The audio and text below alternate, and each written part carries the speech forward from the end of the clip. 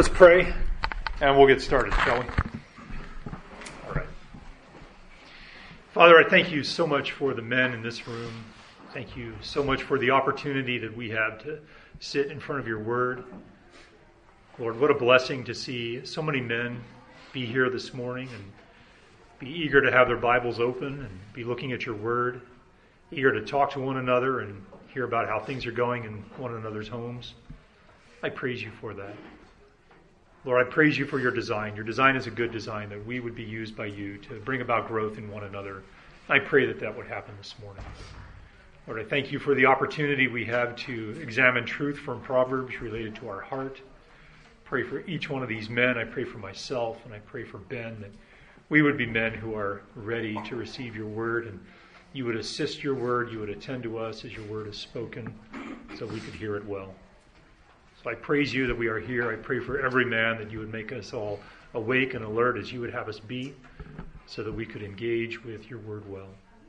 Lord, we love you and we praise you, and we pray all of this in Jesus' name. Amen. Amen. All right.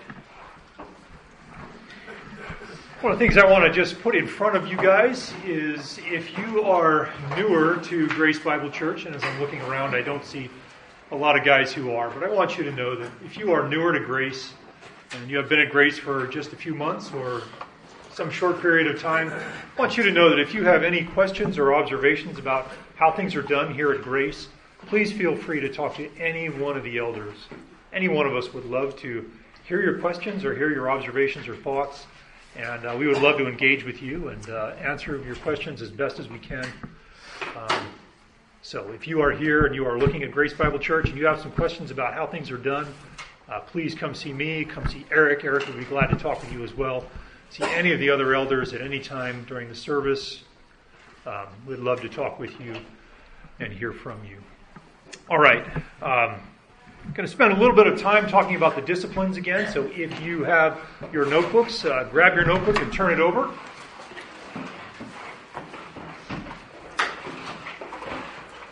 We're going to remind ourselves today of what it is that we need to do and what is most important in our life and our walk with the Lord. And obviously the first and most important thing that we want to put in front of everybody here is how important it is to counsel our own heart with the Word of God. If there's one thing that I would love for everybody to come away from at the end of May when we're done with Build this year, is that it is essential, it is so vitally important that we understand that we shepherd our heart well, and we grow in our understanding of how important it is that we shepherd our heart. And we do that, once again, by meeting consistently with the Lord over His Word and meeting with Him in prayer. We allow Him to talk to us when we read His Word. That is God's design. That is God's method of talking to us and communicating with us. That's how He reveals Himself to us. It's in His Word. And His design for how we communicate back to Him is in prayer. And it is really, really good to develop a dedicated time of prayer where you meet alone with the Lord and you are talking to Him and you're really not doing much else. It allows you to confess. It allows you to thank. It allows you to praise at a deeper level than you could otherwise throughout your day. When a guy has shepherded his heart well, he is ready for the home situation that the Lord has for him. He's ready to engage well with the people that he lives with. Whether he lives alone and has people over who visit, or whether he lives with a family, whether he lives with his parents or his wife or his kids, he is ready to be used by the Lord in their lives when he has already cared for his own heart. And when he has done that, he is ready to enter into this church and function and interact well with one another. Whether it's in a formal ministry position, teaching an NGM or leading a small group, or whether it's just like we're doing here this morning and talking with one another and asking how our weeks were going and how our work is going and what the Lord is doing in our lives. We are ready to do that well when we come from a home that's been cared for well, that grows out of a man who's shepherding his own heart well. So I want you guys to keep those three disciplines in front of you at all times. Whenever you encounter a situation in your life, the first thing we should be thinking about is our heart and our own heart shepherding and how that works and what benefit and what effect that should have on the decision or the situation or the issue in front of us. I want to encourage you men to keep looking at the deacon qualifications, what it means to be a man who's well qualified to serve in a deacon role. And the idea here is not to aspire to be a deacon, but to aspire to be a man who's qualified to serve as a deacon. And that means that he's a man who is not addicted to much wine, he's not fond of sordid gain, he manages his own house well. Those are the things that are present in a man who's ready to be used in the church in some kind of formal capacity. So I would just encourage you guys to keep those in front of you again and again and again. And finally, I want you guys to keep in front of you that we are men who are always on a task. We are always on track with the task of growing and growing and growing in our ability to handle the Word.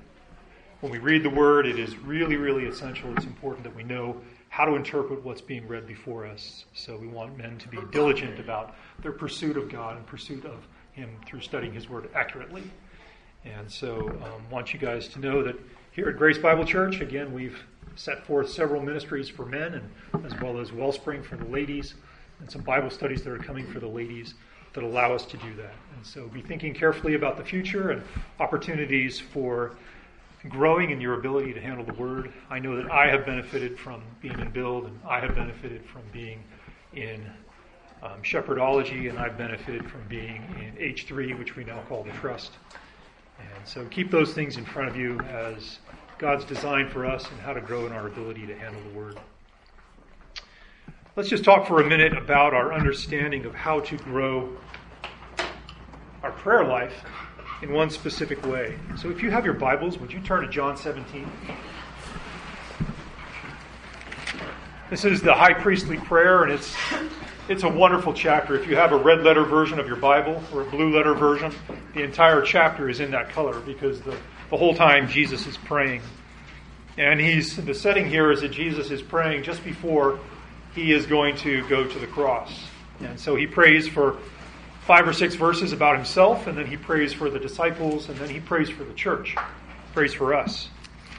And as he's praying for the church, starting in verse 22, we can see what kind of relationship Jesus had with the Father. Let me just read a couple of verses for you. Verse 22 and 23. The glory which you have given me, I have given them, that they may be one just as we are one. I and them, and you and me, that they may be perfected in unity, so that the world may know that you sent me, and you loved them even as you have loved me. The end of verse 23 tells us that the Father has had a love relationship with the Son. He's had a strong, close relationship of love with the Son. Verse 24, Jesus says, Father, I desire that they also, whom you have given me, be with me where I am. He's speaking about the future in eternity. So that they may see my glory, which you have given me, for you have loved me before the foundation of the world. The end of verse 24 tells us that this love relationship with the Father and Jesus have together has been one that has been in place since eternity past. So it's a strong, strong relationship. The reason I bring that up is when we sit down before the Father, we sit down in our time of devotion, we're praying and we're thinking about our relationship with the Lord. We want to bear in mind how costly our relationship with the Lord was. What we've seen here as Jesus is praying and he's communicating directly with the Father is that there is a strong love relationship between the two of them. But if we turn to 2 Corinthians chapter 5, we see what happened to that love relationship for the time that Jesus was on the cross. And the cost that was incurred by Jesus and the cost that was incurred by the Father while Jesus was on the cross. What that does is that grows us in our appreciation for the Father's love for us and the Son's love for us. That they would enter into a period of relationship with themselves that was very different from what had been in place since all eternity past. So 2 Corinthians chapter 5, verse 21, Paul's writing to the church in Corinth, and he is helping them understand how it was that they became righteous people. And he says, He, the Father, made him, Jesus, who knew no sin, to be sin on our behalf, so that we might become the righteousness of God in him. there is an exchange that is happening here. It's a perfect exchange. And the exchange is the sin of every believer, even before they were born, the sin of everybody who's in this room. Men who've trusted Christ was transferred onto Jesus during the time that Jesus was on that cross. And because God is one who cannot have relationship with sin, the love relationship that he had enjoyed with Christ since before the foundations of the world came to an end. It changed in its nature. There was still a relationship, but the Father turned away from Christ because Christ was bearing within himself all of our sin. And so it's very important for us to understand that. What also took place during that time was a transfer of righteousness that was prepared for us, that was ready for us, that was to be declared into us at the time of our conversion. We see that at the end of the verse. So that we might become the righteousness of God in him. So there's a sin and a righteousness exchange that's happening here. And I share those things this morning to help us grow in our affections for Christ and for the Father as we enter into our time of prayer and our time of study in the Word.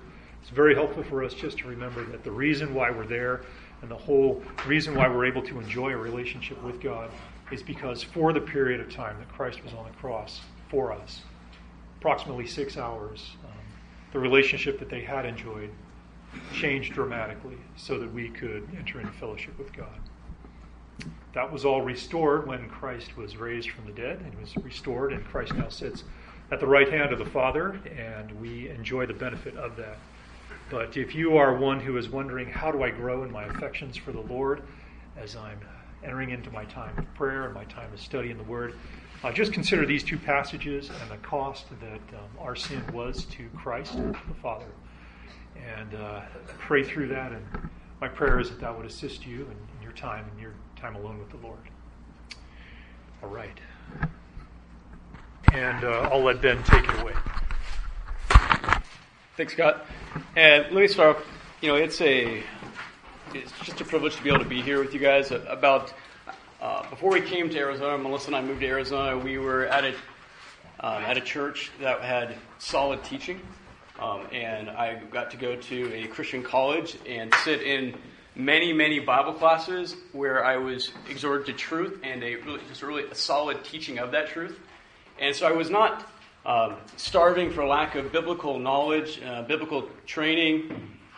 And when I moved here 10 years ago and sat in Build for the first time, what was exposed was, I may have thought I had my theology sorted out. I may have thought I knew God's Word, but man, I was just dumbfounded by the reality that so much of what I had learned, not because of the church and the school I was at, because of my own fault, had not impacted my heart. And I've just been so thankful over the years for Build and this ministry that you guys have a chance to be here. And I'm encouraged that you are here just because of the emphasis that it has upon the heart.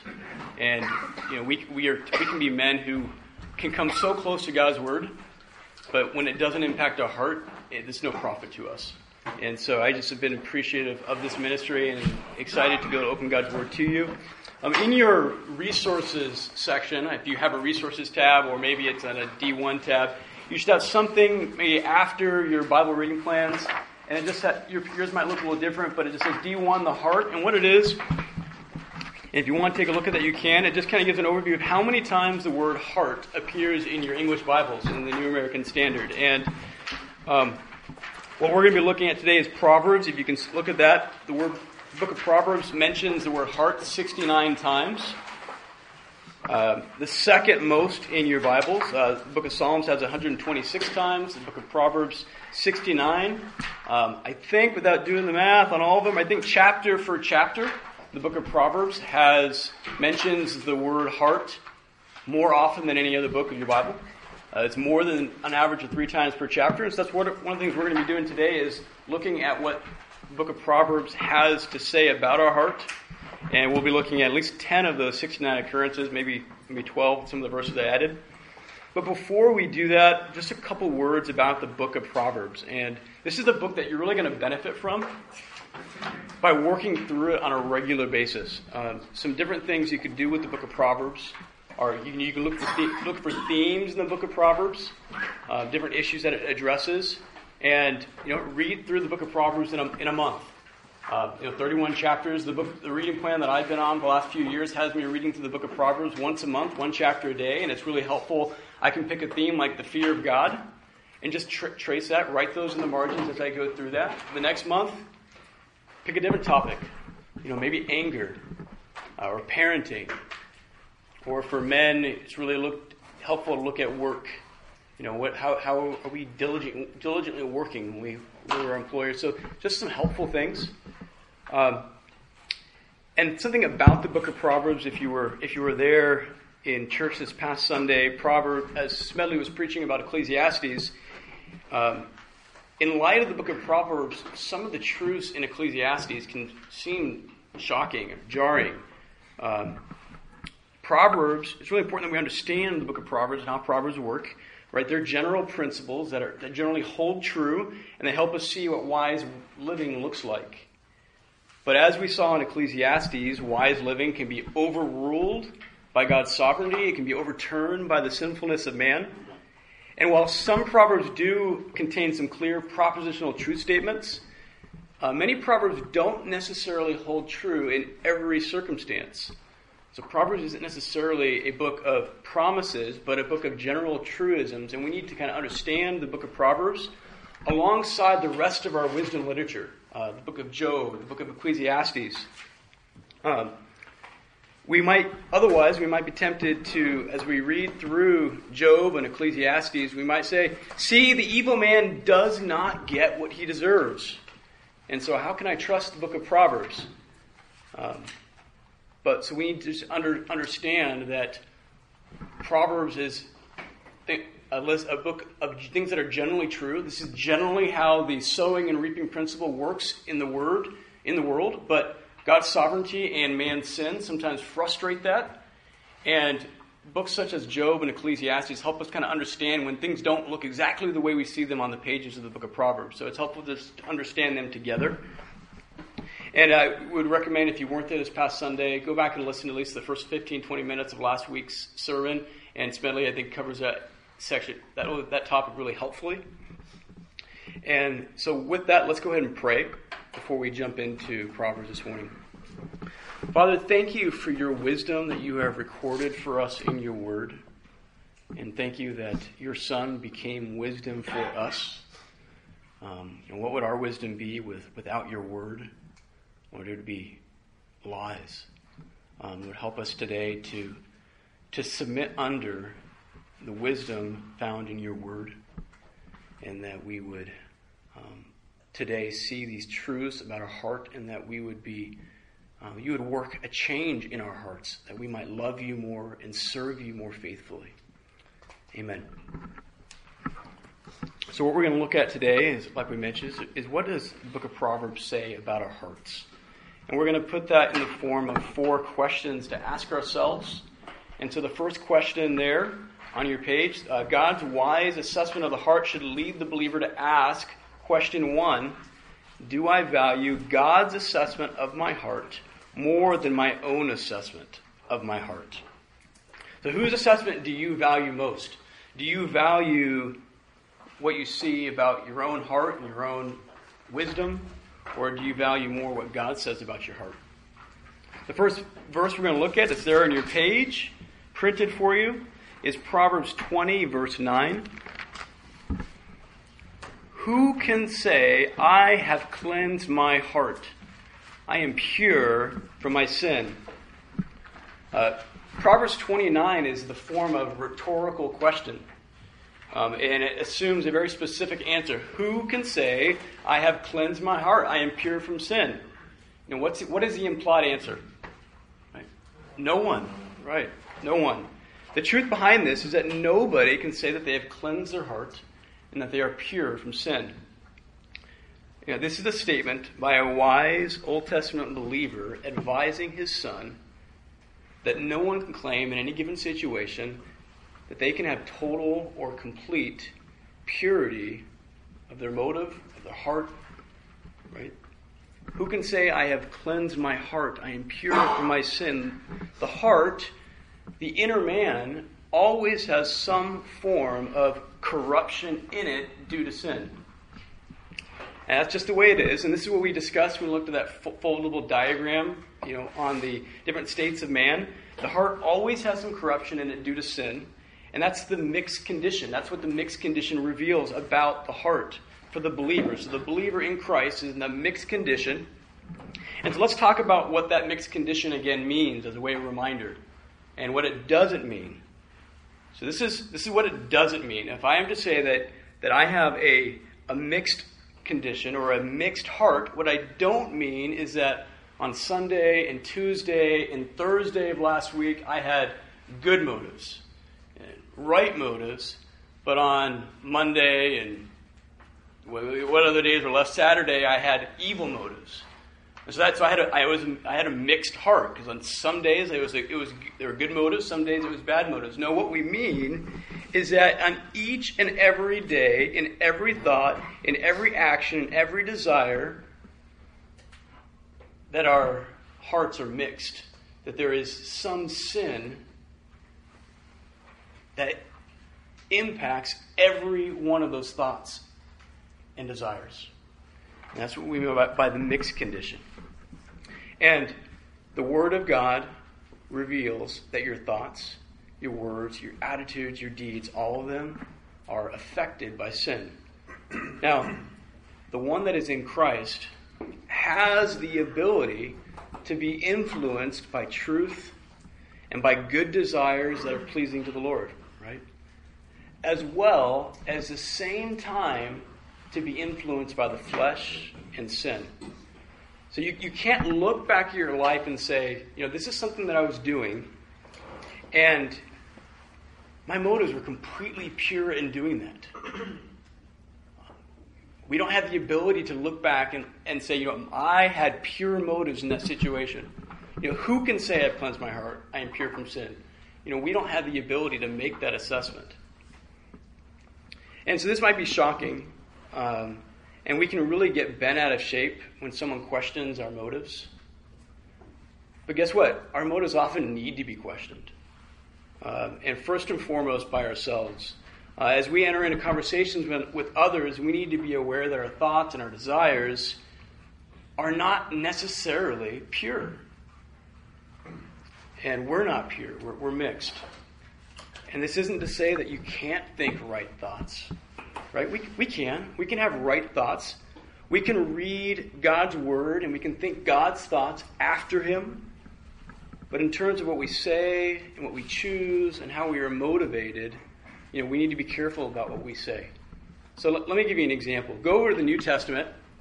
We're going to be in 1 Corinthians chapter 4. I think Paul illustrates this for us. 1 Corinthians 4:4. And Paul says it in this way. Paul was being scrutinized by the Corinthian church. For I am conscious of nothing against myself. In other words, he had examined himself and wasn't aware of anything impure. But notice what he says. Yet I am not by this acquitted. So what is he admitting? I can't see impurity in this action of mine, in my motives, but that doesn't mean I'm guiltless. Verse 4 continues, but the one who examines me is the Lord. Therefore, do not go passing judgment before the time, but wait until the Lord comes, who will both bring to light the things hidden in the darkness and disclose the motives of men's hearts. And then each man's praise will come to him from God. So there's things going on, Paul says, in the motive and in the heart that we might be trying to get to the bottom of and we just can't get to it. There are hidden motives that we can't necessarily see within our own hearts. And just because we can't see them doesn't mean they're not there. Let's go to look at this a little further, and I do want to recognize at the outset that our time together will be more heavily weighted on point number 1 than the rest of them. So go to James 1, verse 26, and an example of how we should be thinking and about how we should allow Scripture to help us rightly think in regards to purity of motives. and the purity of the heart. James 1:26 says, if anyone thinks himself to be religious and does not bridle his tongue but deceives his own heart, this man's religion is worthless. So it's possible to be deceived at the heart level. That's a mixed condition. Nobody in heaven is ever deceived by their heart. But we are, and we can be. Look down a little further to James 2:4. Have you not made distinctions among yourselves and become judges with evil motives? Have you ever thought that it's actually possible to have evil motives as a believer? This is still under discussion in James 3, verse 9. James has now moved to discussing the tongue.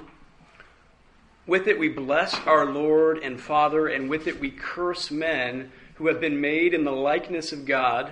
From the same mouth come both blessing and cursing. Right, what's that? Right, that's a mixed mouth. Right, my brethren, these things ought not to be this way. And notice in this passage, James includes himself in this when he says, we curse men. And notice how he addresses his readers. My brethren, my brothers. He's not talking to the world. He's talking to the church. He's talking to this group of Jewish believers that have been scattered.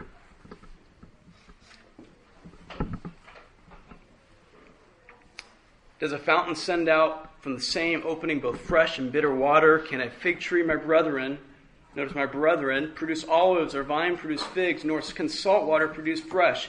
It's possible for the believer's mouth to speak good things and to speak evil. And where does a mixed mouth come from? Out of the heart, the mouth speaks. The mouth speaks both good and evil because inside the heart of even a believer, there is both good and there is evil present in the hearts of a believer. And there can be. And so a mixed mouth flows out of the mixed heart, but it's not a mouth problem, it's a heart problem. Evil can be in the heart of a believer. If you think back to your homework from, 4 weeks ago, we looked at Hebrews 3:12. Take care, brethren, that there not be in any of you an evil, unbelieving heart. It's possible for roots of unbelief and evil to be inside the heart of one who is professing and one who actually knows the Lord. So, do I value God's assessment of my own heart more than my own assessment? We are in an infinitely better condition now than we were before we came to Christ, right? Right before, there was nothing that was in our heart that was pure ever before. There was no motive that was ever honoring to Jesus Christ before God saved us. Even the good things that we might have done in feeding our children, as unbelievers, it was a Jesus-less motive. And even though it was good, it didn't bring glory to Christ because Jesus was not at the center of it. But that's what we used to be. But now, there is actually a possibility of good things and good motives. But to be able to claim at any time that this heart of mine is completely free and completely pure of any impurity in my thoughts, in my motives, is a dangerous one to make. This lesson was actually put together by Scott Maxwell put this lesson together a few years ago after a conversation that the elders had with somebody that's essentially said, you can't question me on this because my motives are pure. Okay, that person's kind of pulled the trump card on you. Okay, you can't question him. His motives are pure. My motives are pure. Are you judging my heart? This man claimed he had a new heart, but we need to understand more clearly what we mean by that. And again, we're not saying that you can't think right thoughts. We can. We can have good desires in Jesus Christ. And by His grace, by His work in His life, we can.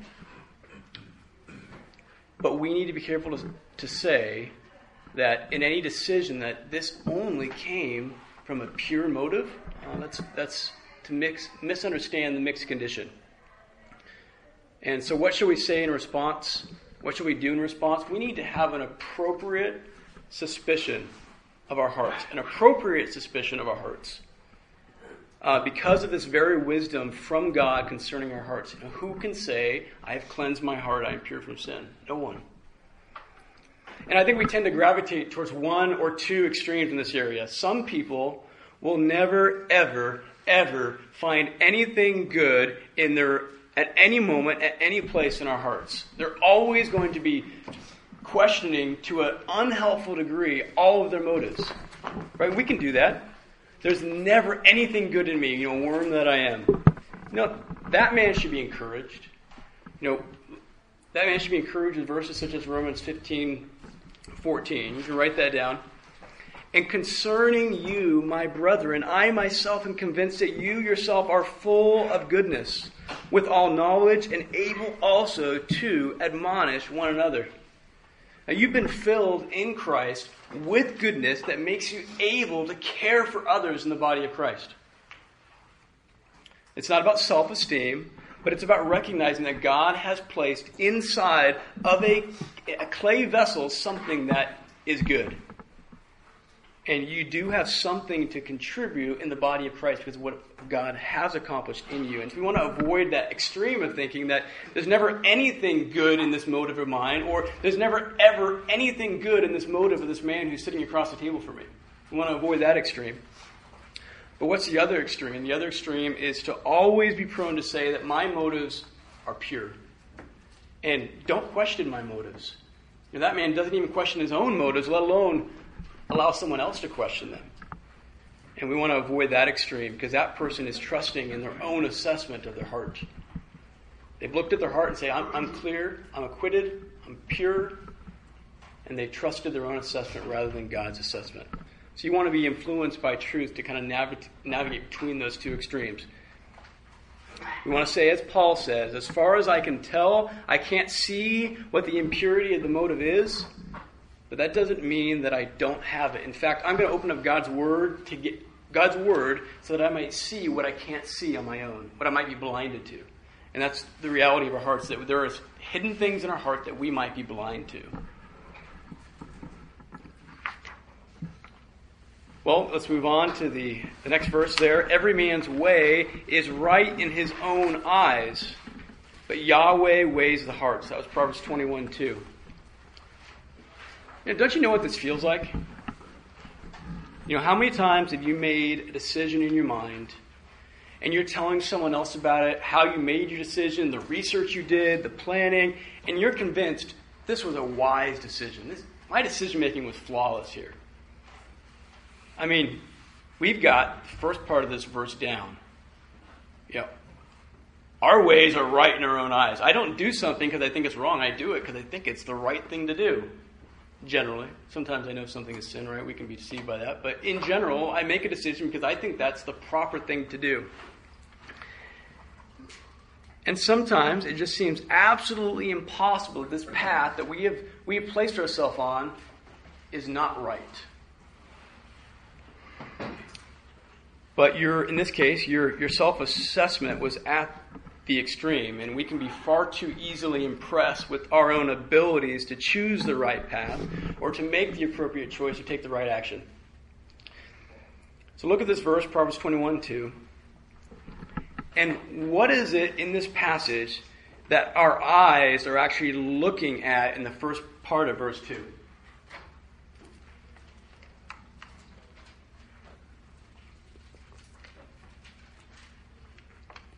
Right? It's the way. Every man's way or his path is right in his own eyes. So here's a man, he has his eyes, and he's considering his way, his path, his actions, his decisions. And in examining and looking at his own way, it's right in his eyes. And that's what our default, our heart is inclined to always think rightly and good about the decisions and paths that we've been walking down. Our eyes look at what we're doing and how we're going along, but what is it that Yahweh is weighing? Our hearts. Our hearts are being weighed by God, and that's the inner you, the inner me, what's going on the inside, the hidden things that we can't see. God is looking at the inner man throughout our decision-making process, and his sight is far more trustworthy than our own sight, and what our eyes look at and how we assess our way, our path. And so it's easy for us to become unacquainted with our hearts throughout the day and to forget that all of the evil machinations that may be occurring within our heart at any given moment, and to not be aware of them. But God is always weighing the heart, and we need to value his assessment of us. Look, I'm only ever going to acquit my own heart, but God's assessment of it will be trustworthy. Let's look at the next passage, Proverbs 28:26. He who trusts in his own heart is a fool, but he who walks wisely will be delivered. So what is it that trusting your own heart is being contrasted with in this verse? Take a look. Trusting in your own heart is actually being contrasted in this verse with walking wisely. There's a contrast between trusting your own heart on one hand or walking wisely on the other hand. And it's important to note, Solomon's not just merely making a contrast between a believer and an unbeliever here. Solomon isn't saying the unbeliever trusts in his own heart and the believer is the one that walks wisely. No, he's contrasting trusting your own heart with wise living. And trusting in your own heart then is not walking wisely, rather it's walking in the way of the fool. And that can happen in the life of a believer as we've looked through these passages in some of the New Testament. So take a look at this passage and ask yourself, what does this proverb imply about the outcome for you if you do trust in your own heart? So if you trust in your own heart, what does this proverb imply about the likely outcome? This proverb says, he who walks wisely will be delivered. So what's the opposite of that? He who trusts in his own heart will not be delivered. He's going to be trapped. He's going to be in need of deliverance. So trusting your own heart can actually lead to a form of entrapment, where you are in need of deliverance. The fact that you have trusted in your own heart may put you in a situation where you are in need of some form of deliverance. You've been trapped by your own trust in your own heart. And our hearts are capable of good, but they're also capable of deception. Remember, we read in Hebrews, to be aware of the evil, unbelieving heart that can deceive you. The heart is deceptive, and while it is capable of good, it's also capable of deception. And trusting it is going to lead, and it can lead to us being trapped by it. We've been trapped by our own foolishness when we trusted our own hearts. And so here's another question, and this is maybe more of a caution, as we talked about just the nature of Proverbs. And these are things that are generally true, but in a given situation, we may not see this necessarily played out in every situation in our life. And so do the results always reveal the heart condition? Let me ask it another way. Does walking wisely always guarantee deliverance? No, we need to be careful that we don't take a passage like this and think, you know what, I experience good results, so God has appeared to bless that decision. And so my heart must have been pure. Or to look at someone else and seeing how God is, on the outside, appearing to bless them, and assume that they must be doing something right that's pleasing to the Lord. Remember, Proverbs is generally true, but they don't describe the way things are exactly during every single time during the course of our lives without exception. It's generally true that if you humble yourself, God is going to lift you up. It's in Proverbs. But there are times when Job, think back, was humbled, and he didn't get lifted up for a long, long time. His deliverance was not immediate. So don't simply look to your results to evaluate or even to justify trusting your own heart. And that's foolish, Proverbs 28:26 says. To trust your own heart is foolishness. With that, we turn to a very, very familiar verse. And how many of you had to memorize Proverbs 3, 5, and 6 growing up? Anybody? Jeff and I. We'll read it. I'll read it together. And this is, if you did memorize this or familiar as a child, I think I learned it in a different translation. Trust in Yahweh with all your heart and do not lean on your own understanding. In all your ways acknowledge Him and He will make your paths straight. And here's just a clear, positive command concerning your inner man as a believer. Gather up all that you are inwardly, your whole heart, all of your heart, before God and trust in Yahweh.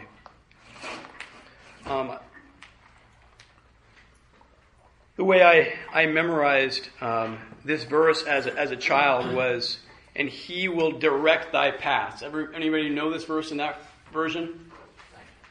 That's a way that it was very commonly translated. Trust in the Lord with all your heart. And all your ways acknowledge Him, and He will direct your paths or thy paths, I think in King James.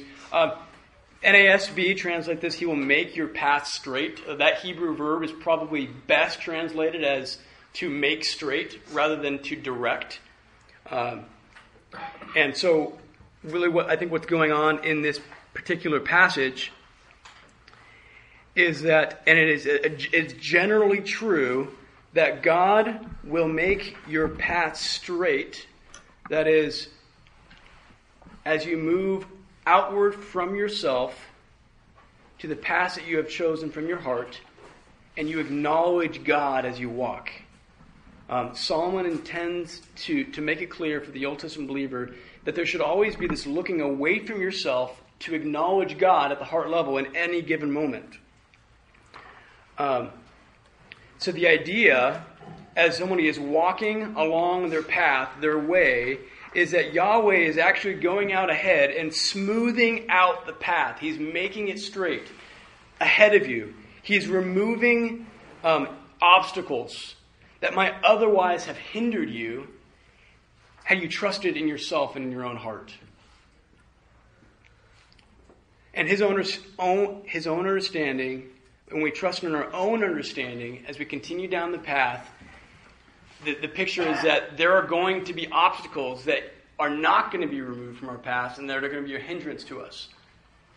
And so that this is generally what we would expect as we go through life. When we trust in our own hearts, when we trust in our own understanding, we lean on our own understanding, we go about life decision-making without an acknowledgement of God, we are setting ourselves up for obstacles in the future. But the one who trusts in Yahweh, acknowledges Him in all His ways, generally what you will see is that God is actually going to make your path straighter. There's going to be obstacles that you may not experience because the fact that you've trusted in Yahweh and not in your own understanding.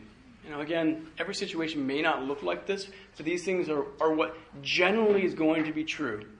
There is a principle of sowing and reaping when we trust in our own understanding that we are setting ourselves up for pitfalls and a rocky path in the future. And that's what's, I think, in mind in this particular verse. So we need to be careful of our own assessment of our hearts. So we also need to trust God's assessment of our hearts. And so what has He given us to assess our heart? How about Hebrews 4:12? How can you judge the thoughts and intentions of your heart? And how can you assess them rightly? Well, what has God given us? Hebrews 4:12, the Word of God is living and active and sharper than any two-edged sword and piercing as far as the division of heart or soul and spirit, of both joints and marrow, and able to judge the thoughts and intentions of the heart.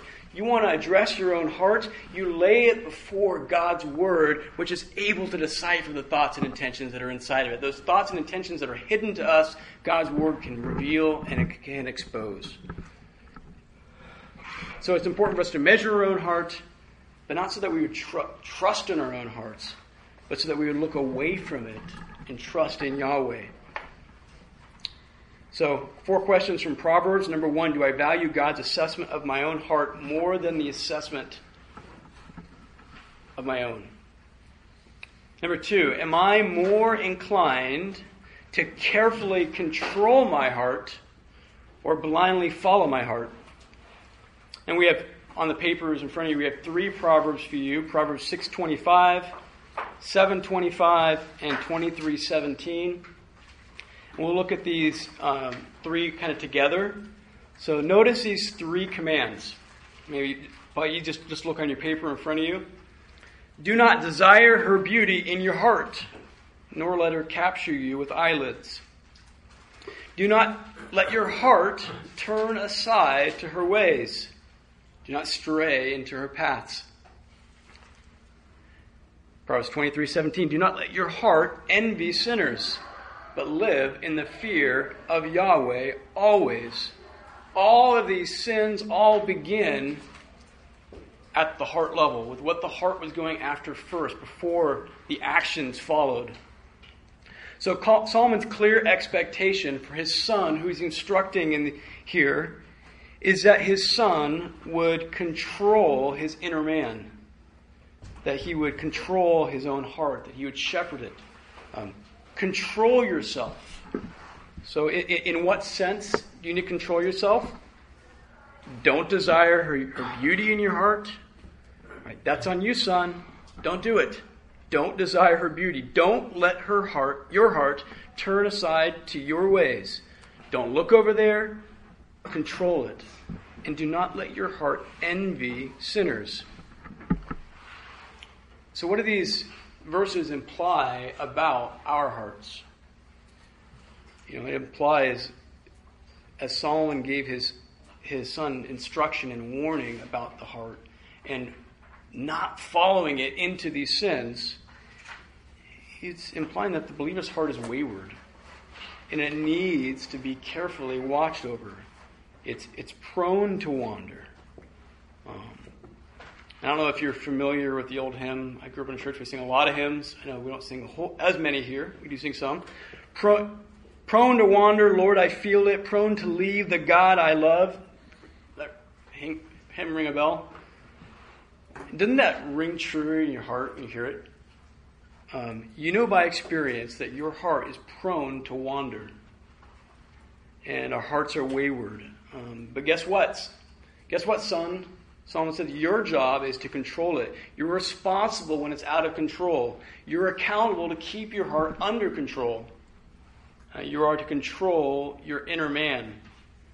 It's the reason for the command in Proverbs 4:23. It's not on your paper. You can write it down. It's a verse that we've already discussed multiple times this year. Watch over your heart with all diligence, for from it flow the springs of life. And if you go ahead, write this one down. I should have added this one to the paper. Proverbs 23:19. I think this is a helpful proverb. Listen, my son, and be wise, and direct your heart in the way. There's Old Testament wisdom for your heart.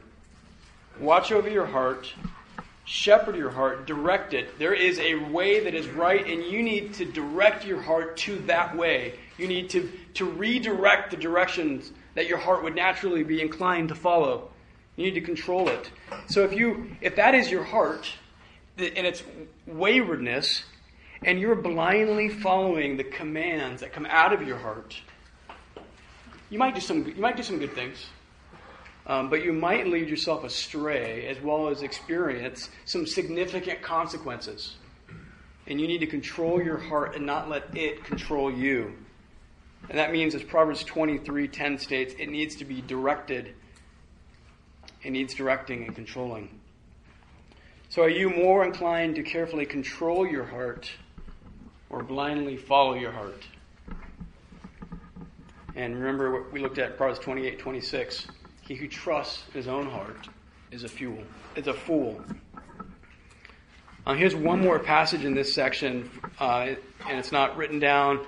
You can write this one down too. Proverbs 25:28.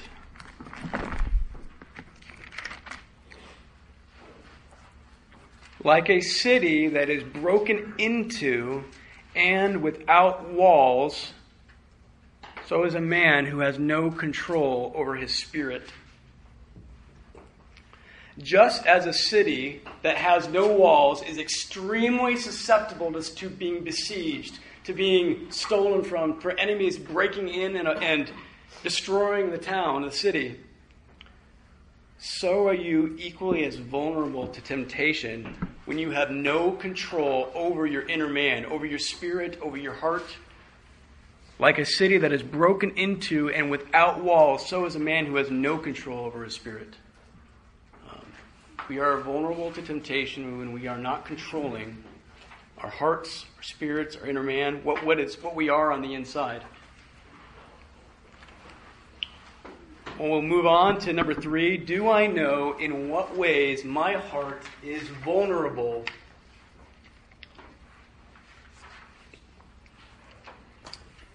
To be effective in watching over our hearts, we need to be aware of our heart's weaknesses. How is our heart vulnerable? Where is it susceptible to temptation? In what ways is it like that city without walls?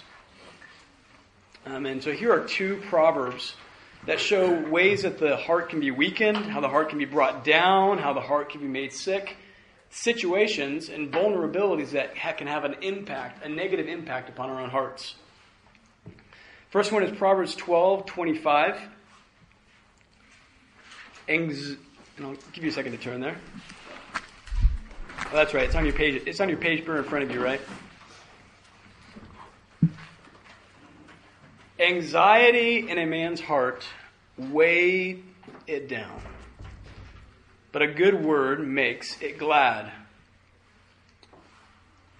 So, do you know the ways in which your heart is vulnerable?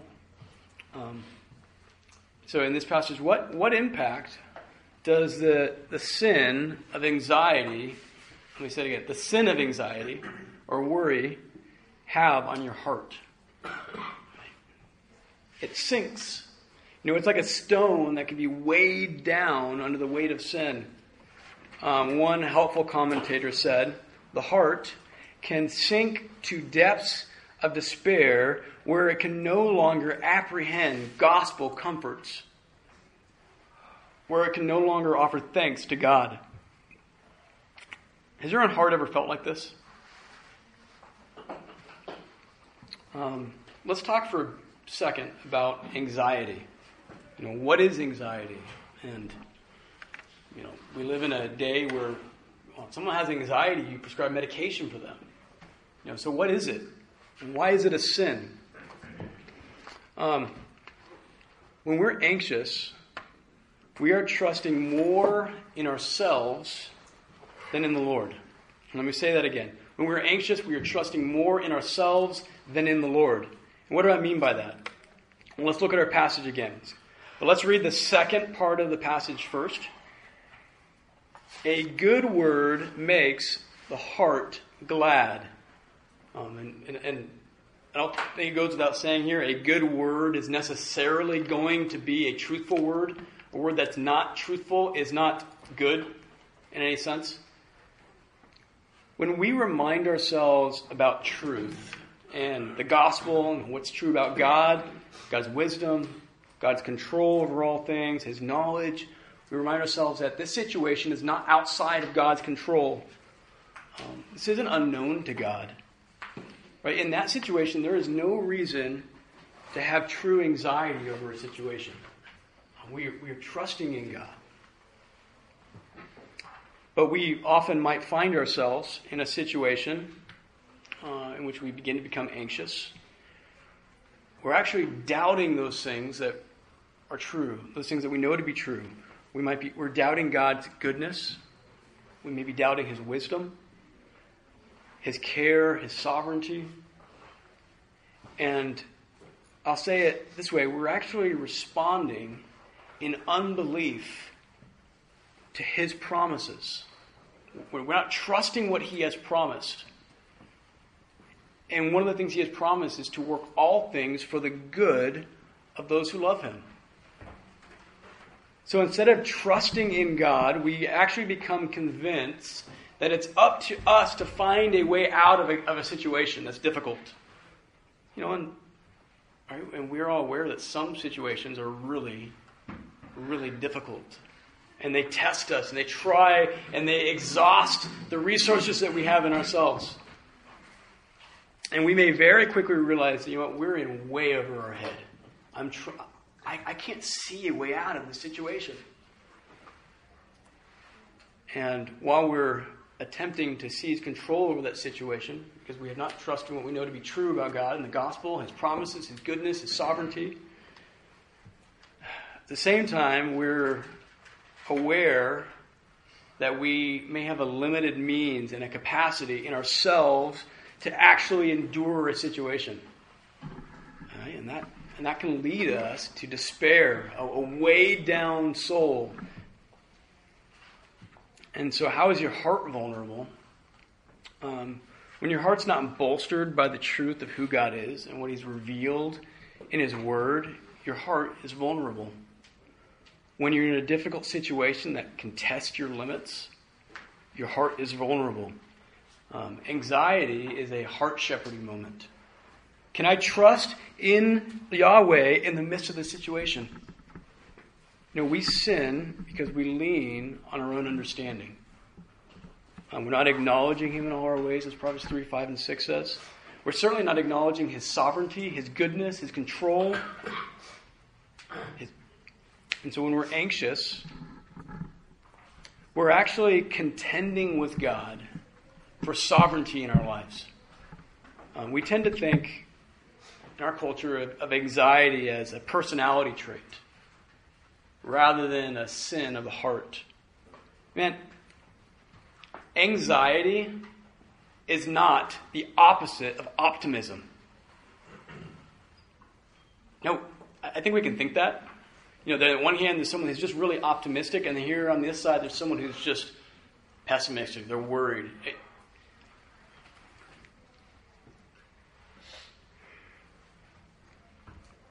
Rather, anxiety is a symptom of pride, of discontentment, of a lack of trust in who God is and what he has said. And it's a sign of unbelief in our hearts. And we can all be there. And we know it, and we should be aware that this in our hearts, anxiety in our hearts weighs it down, and we're susceptible to anxiety because we are susceptible to trust in our own understanding, to lean in our own understanding, to trust our own assessment of our hearts, and to not control it. What's the good news, though, is look how easily encouraged the anxious heart can be. Your heart may be sinking to depths where the gospel just seems unbelievable. Your hope seems to have vanished. But notice how the verse ends. Anxiety in a man's heart weights it down, but a good word makes it glad. Whether that good word is God's word or an encouraging word from a friend that is grounded in truth, the truth of God's word, our hearts can be encouraged. There's hope. The heart can find hope in a good word spoken from truth. So don't underestimate the effectiveness of truth and encouragement from God's word and from within the body of Christ, helping a wayward heart turn from sinful anxiety. The next passage there in front of you is hope deferred. It's Proverbs 13:12. It's on your paper. Hope deferred makes the heart sick, but desire fulfilled is a tree of life. The word for hope here is translated in basically two main ways in the Old Testament. The first way is it's translated as hope, and the other way it's translated is expectation. And really those two are very synonymous. And this is consistent with how the word hope is used in the New Testament. So hope is not something that you're wishing for. I hope to win the lottery.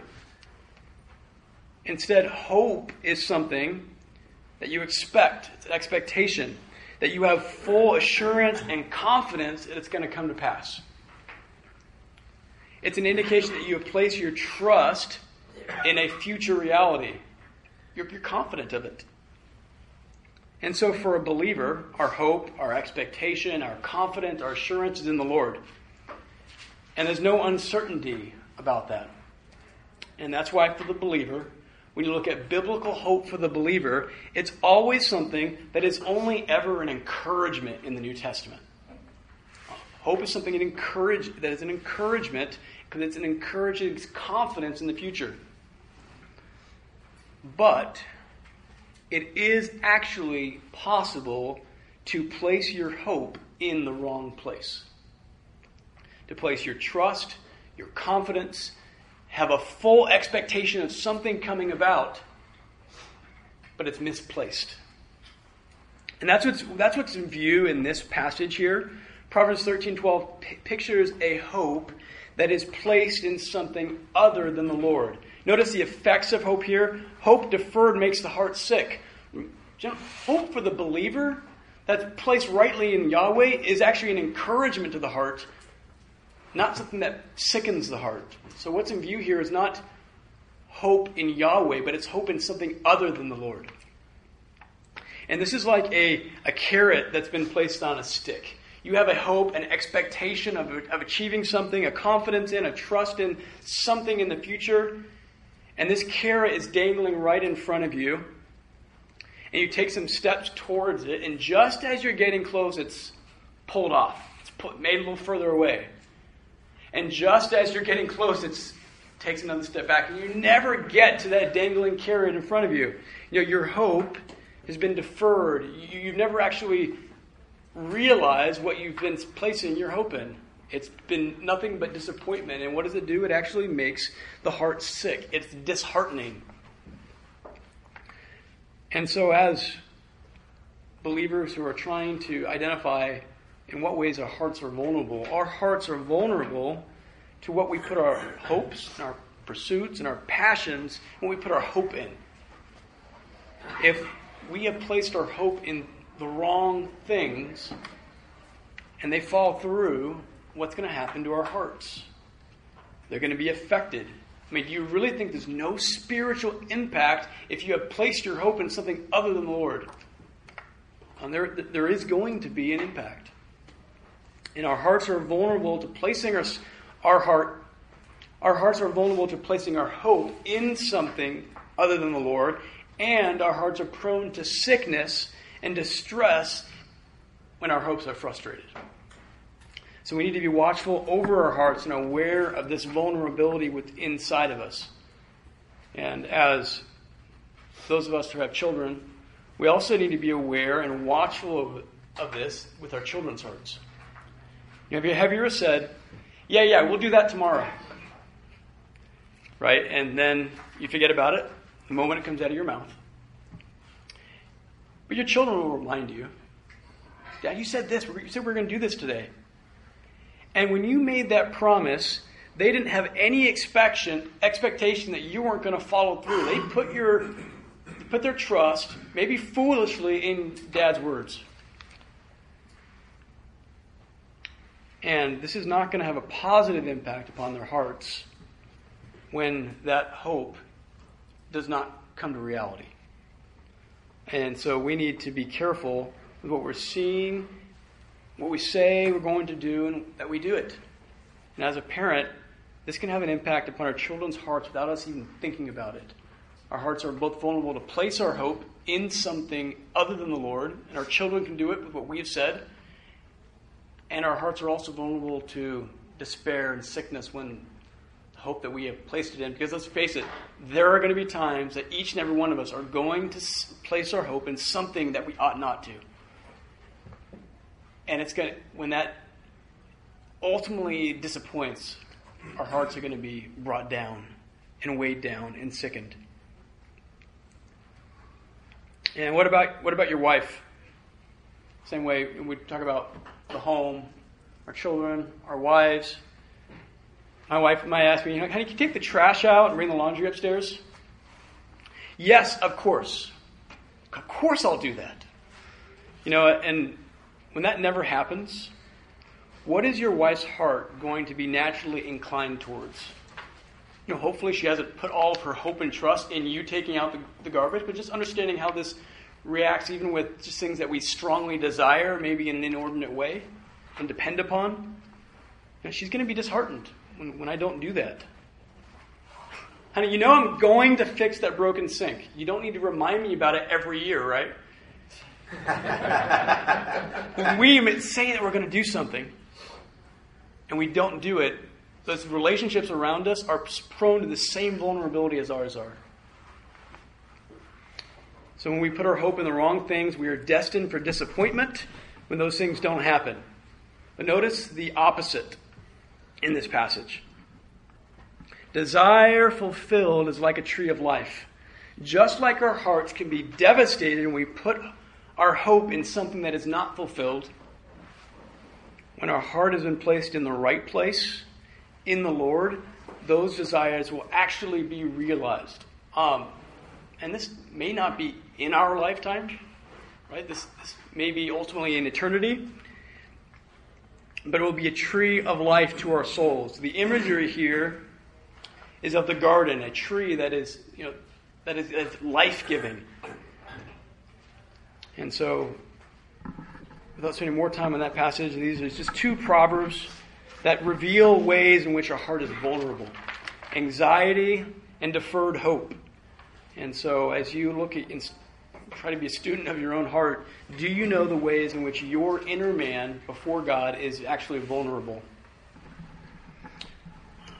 Number 4, look to the last truth from Proverbs about our heart. When I am in trouble, do I ever back up and consider my heart? Proverbs 18:12 says, before destruction, the heart of man is haughty. Right? That's prideful, arrogant. Before destruction, the heart of man is haughty, but humility goes before honor.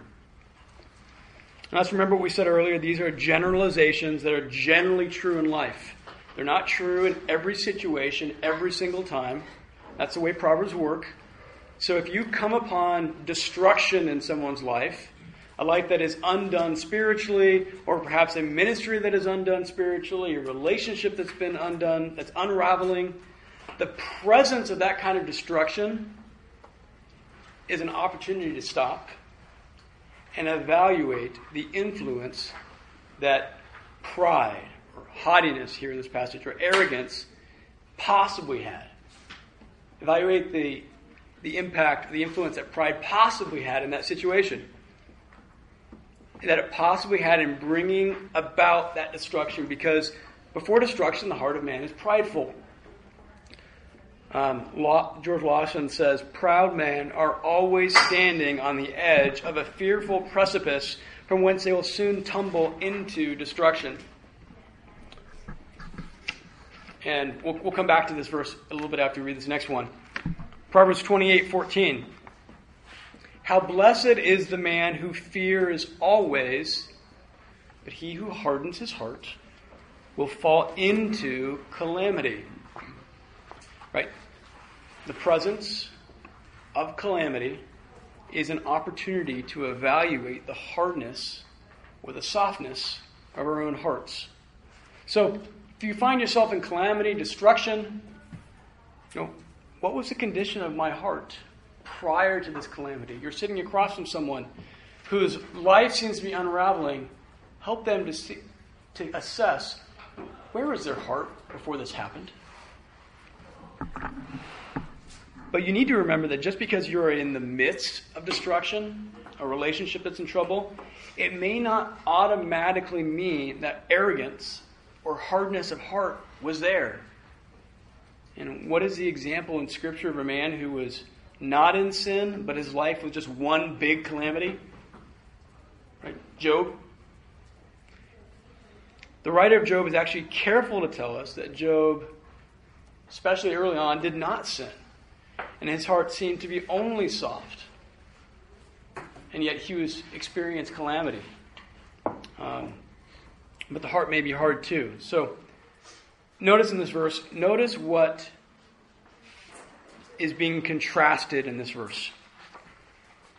He who hardens his heart will fall into calamity. That is being contrasted with fearing always.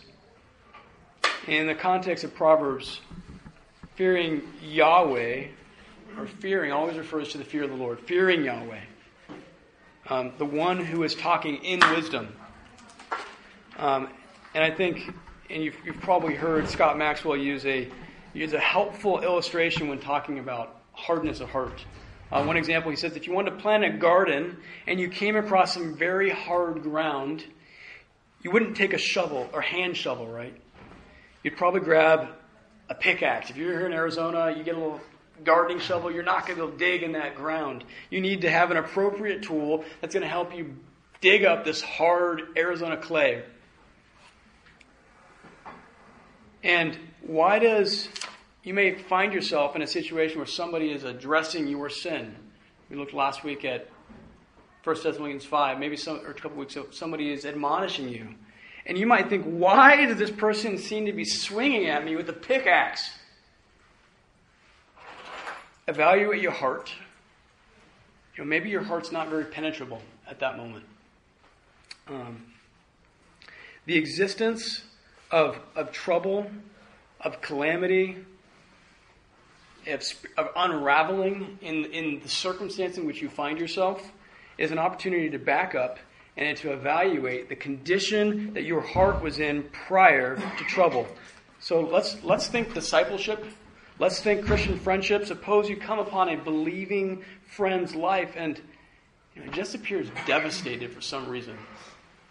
What should you do?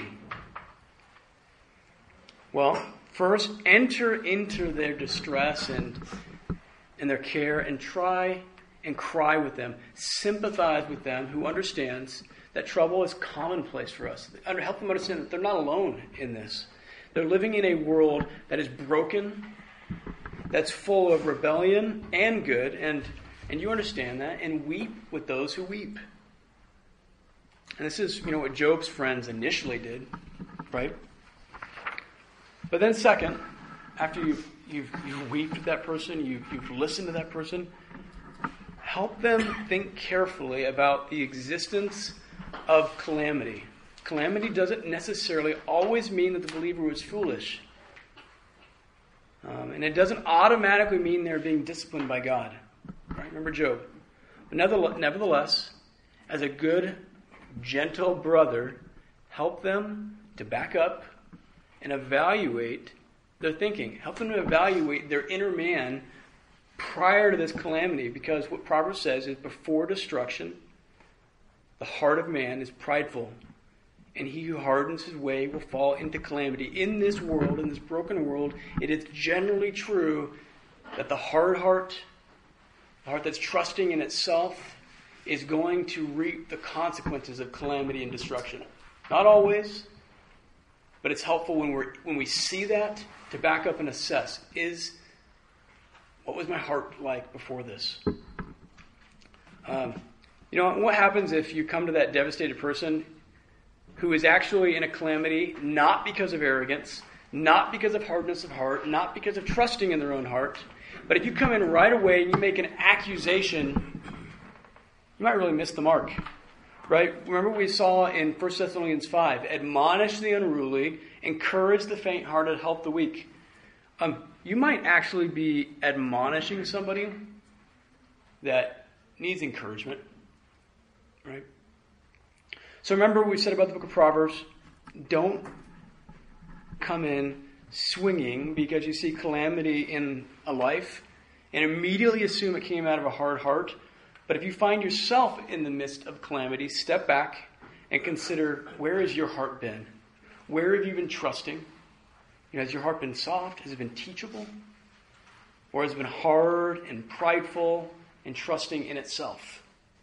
And so what we've been looking at today are 4 questions for you to ask yourself on a regular basis about your heart from the book of Proverbs. Number 1, do I value God's assessment of my heart more than my own assessment of my heart?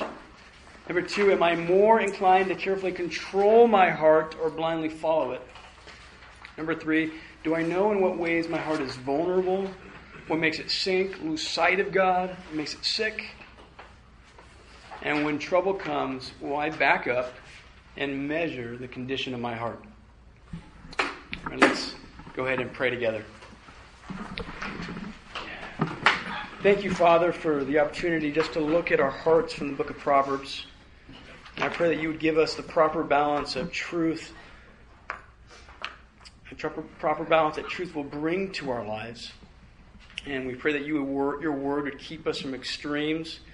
You know, I pray for men who might be suspicious of their hearts in just an unhelpful way, that are not pleasing to you, by not acknowledging the good that you have brought about in us. But I also would pray that you would help those men, can keep them from a lack of suspicion where we're convinced that there's nothing wrong in our motives and hearts. But help us to be properly weighed by your truth. Help us not to trust in our own hearts, to lean on our own understanding, but instead we would be marked by the trait of always looking away from ourselves and to you, and to your word, and trusting in you with all of our heart. Lord, what an impact that would have for us men in our families, in our work. You know, we live in a world that we are taught to trust in our own hearts. Lord, to fulfill every desire, to follow our hearts, but Lord, your word has painted a different path. Lord, I pray for us that we would be men who would trust in your word. And as we go out into this world, as we begin to interact with unbelievers who may even now beginning to feel the bitter sting of what trusting in their own hearts actually means and the consequences of it, Lord, may we be prepared to step in and bring the truth of the gospel to them. May we be a light in this world. Lord, help us to walk in wisdom that you've laid out in your word. Amen. Thank you. And I just pray for you guys work on the homework for next week, that these, just think that, back up and think of what these truths might imply for how you walk and how you trust in your own understanding, or are you trusting in God's assessment of your heart? Thank you, men. Have a good week.